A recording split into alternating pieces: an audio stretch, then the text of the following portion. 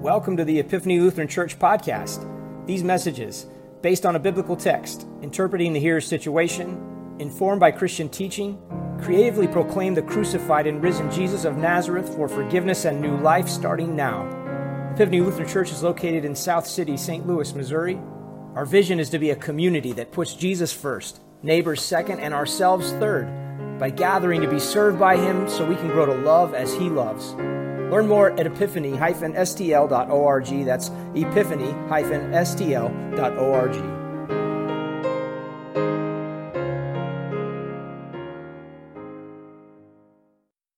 Our text does come from our gospel reading today. There will be signs in sun and moon and stars, and on the earth distress of nations in perplexity because of the roaring of the sea and the waves. People fainting with fear and with foreboding of what is coming on the world, for the powers of the heavens will be shaken. And then they will see the Son of Man coming in a cloud with power and great glory. Now, when these things begin to take place, straighten up and raise your heads, because your redemption is drawing near. This is our text. Now, unless you are an exceedingly devoted student of United States history, you've probably never heard of the Great Disappointment. It was a rather sad chapter in church history, unfolding a few decades before the Civil War. A Baptist pastor named William Miller had been poring over his Bible, studying end times prophecy, especially in the book of Daniel, when he was surprised to discover that the ancient prophet had provided detailed information about the precise date of Christ's second coming. So with some careful calculating and some fine-tuning and a little help from some other believers, Pastor Miller concluded with conviction that he knew the exact day when Christ was going to return. October 22nd, 1844. So then for more than 10 years, Pastor Miller traveled around America, lecturing to anyone who would listen, urging them to get ready for Christ soon coming. People actually listened to him. And a lot of people actually were convinced by Pastor Miller and joined the group that came to be known as Millerites. And they were all in. They sold their belongings, they quit their jobs, and on the big day, October 22nd, 1844, they donned white robes, gathered together on hilltops, and studied the sky, ready for Jesus. And nothing happened. Nothing. Miller and his Millerites were devastated. Great expectations fizzled into great disappointment. The faithful began the day with their faces turned heavenward in eager anticipation, and they ended their day with their heads hung low in disappointment and shame. Now, this all happened long before you were born, of course. But I'm confident that even if you had been living back in 1844, you would have known better than to believe anyone claiming to know the exact day of Christ's return. I'm sure that you would have escaped the great disappointment. But that doesn't mean that you are immune from your own great disappointments in your own life. In fact, the truth is that many of you have been dealt severe blows and great disappointments that have left your head bowed. In your own life, great expectations have too often dissolved into great disappointments. You've all experienced it. Disappointments, they come to every life. A relationship degenerates into despair. A job is lost. A talent spurned and rejected. A spouse is buried. A treatment fails. A child is lured away by the world. A happy home torn apart. Disappointment, hurt, and loss. They're real and they're hard. Disappointment breaks your heart. It drives your head down.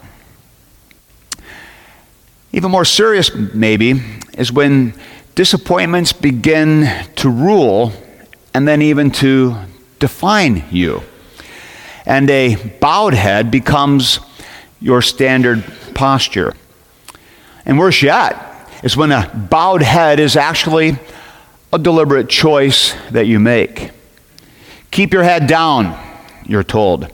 That's the way to deal with life's hard knocks. Keep your head down. That's the advice given to people in the midst of severe trials. Keep your head down.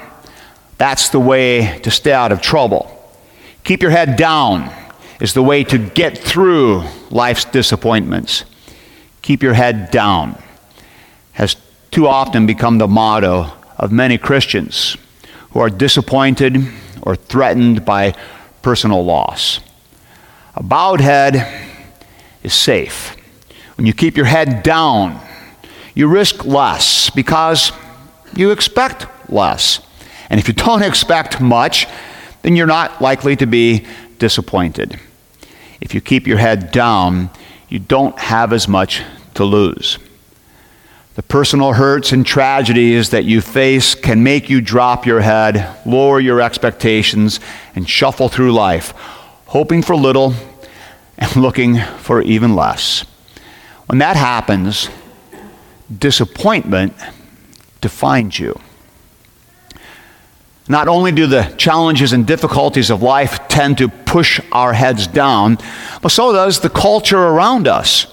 The world approves quiet, compliant Christians, and the world frowns on those who speak boldly about their faith or who live courageously in their confession. And truth be told, many believers today seem more than ready to surrender, keep quiet, and adopt the expectations of the social order. Compliantly, they keep their heads down and their eyes aimed at the floor. It's safer and simpler to take a low-key, head-hanging approach than it is to get too committed too deeply. The world persuades believers that they are second-rate, not quite up to the standard, not on par with enlightened people in the world. Christians are told that they are fools to believe that Christ rose, lives now, and rules the world, and will be coming soon to judge the world on the basis of Christ and where you stand with Him.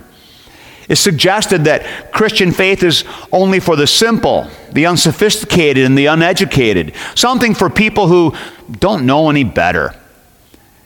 And so in the face of a hostile world, too many Christians, maybe some of you, go through life like a whipped puppy, uncertain, apologetic, intimidated, fearful. You don't want to impose. You don't want to offend anybody with your faith, suggesting Jesus is the only way of salvation. You don't want to provoke ridicule and mockery. So subdued and cautious, you slip quietly through life, trying not to be noticed, trying not to stick out from the norm of everyone else in the world. You keep your head down. Jesus commanded the opposite. He made it clear that his disciples were not to keep their head down. Their faith left no room for shame or embarrassment. There was no reason for them to hang their heads. Just a few days before his death, Jesus spelled it out. When you see everyone else at the end of their rope, fearful and fleeing the pain and sorrow of this broken world, when everyone around you is overwhelmed with disappointment and shattered expectations, I want you to stand up, set your face forward, and step out. Don't be afraid. Don't be intimidated. Don't be embarrassed. And above all, don't drop your head and be ashamed of who you are in me. Jesus expects you to go through life not hesitant and despondent, but striding forward with confident joy, your head held high, not in egotistical pride, but in confident faith. You live looking up and looking forward because Christ is in control. And the sorrow, the pain, and the disappointment of this day simply mean that Jesus' return on the last day is just that much closer. How strange it is. The very things that so often discourage us should do just the opposite. Jesus commanded, when you see the signs of the end, lift up your heads with great expectation. But Christians are so reluctant to do that. Too many see the hostility and the unraveling of the world and are frightened and discouraged. This is wrong. The signs of the end are signs that encourage. Christ is coming. He is coming soon. The signs prove it. The signs of this world coming unglued and falling apart as it rebels against its Creator are the evidence that Christ is near. And that means that your full and your final redemption is getting so close. So get your head up and get ready. Christ is coming. Living with your head up is a lot like dealing with one of those driving north winds that come as fall turns into winter. You know how it feels. You felt it just this past week. A blast of frozen air can slice right through your body. And so most people go out into the bitter wind with a shudder. When the blast smacks into them, they bend their heads low, stare down at the ground a few steps in front of them, and hurry as fast as they can to get in out of the cold again. But not everyone does this. There are those unique, maybe odd souls who seem to relish the blast of icy air. With the heart of a polar explorer, they embrace the cold. They relish the bracing jolt of the sharp wind smacking against their faces. They step into the gust with their head held high and their face forward. They celebrate every moment spent in the biting wind. They love it. This is how it should be for you. When you are tempted to lower your head merely to muddle through in quiet compliance, don't yield. When the blast comes, don't flinch. Don't be afraid and don't drop your head. Instead, delight. Not in the icy blast that threatens you, not in the disappointments that come, but in the promise that Christ has made to you. Rejoice when the signs of the end are crashing around you and roaring in your ears. It just means that Christ is coming soon. Get your head up. The promise will be kept. God does not disappoint his people. Get your head up and look, because when you look up, you see Jesus. After Jesus had been arrested, just a few days after he spoke the words of our text, and the world of the disciples was falling apart, and everything was screaming failure and disappointment, the disciples should have been doing what Jesus said. They should have been looking up, because if they had looked up, they would have seen Jesus. Jesus lifted up on the cross, the full payment for all failure and the healing for every disaster. But the disciples weren't looking up. On Easter evening, gathered in the upper room, the disappointment was overwhelming. Their heads were hanging in fear and shame. But you see, Jesus would have none of that. He did not let his disciples grovel in their dark defeat and disappointment. He came. He lifted up their heads. He gave them fresh joy and new hope. He does the same thing for you today. God will not have you plodding through life with your head hung low. You are not to live in a state of fear, despondency, embarrassment, apprehension, or shame. No, you are to be confident, joyful, and expectant. You're confident because Jesus is faithful. He keeps his promises. He will come again. And yes, we actually even do know when that will be. No, we don't calculate from the Bible the exact day, year, or even century when Jesus is going to return. We don't play those foolish prophecy games. But we do know when Christ will come, Because he tells us. He comes right here, on schedule, every single time that we celebrate the Lord's Supper. He comes here in flesh and blood, Sunday after every other Sunday. Jesus comes here in the sacraments to you.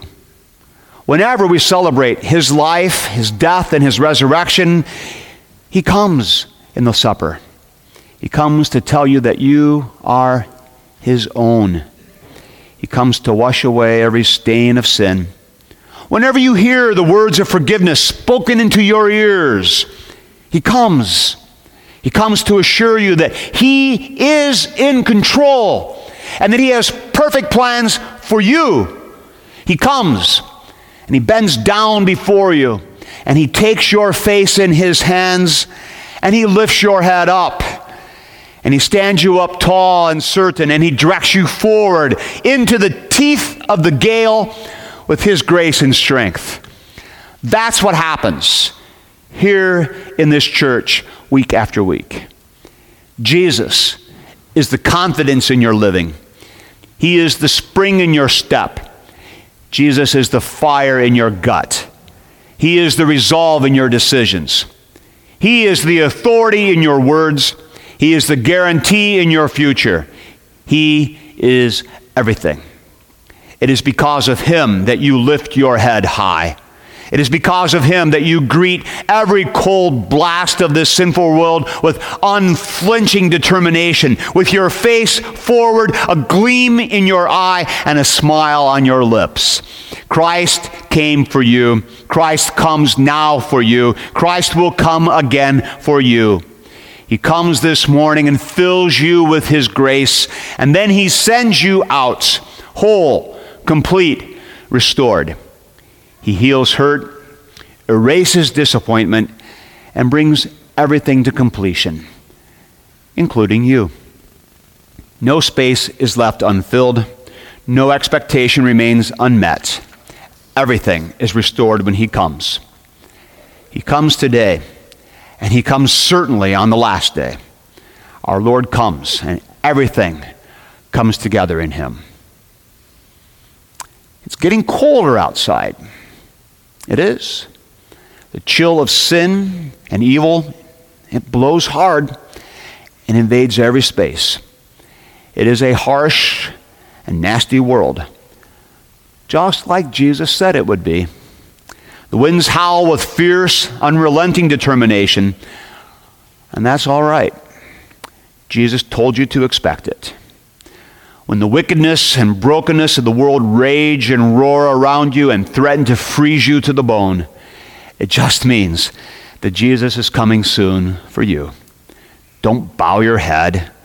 Don't bend to the wind's icy fury. Lift your head up. Greet the promise of the day. Christ is on the way. Your redemption is drawing nigh. Meet the gale with face held high. Amen. Lord God, when the disappointments come and drive our heads down, come to us again, and by your Spirit's power, lift up our heads so that we see Jesus and then confidently follow wherever he leads. Amen.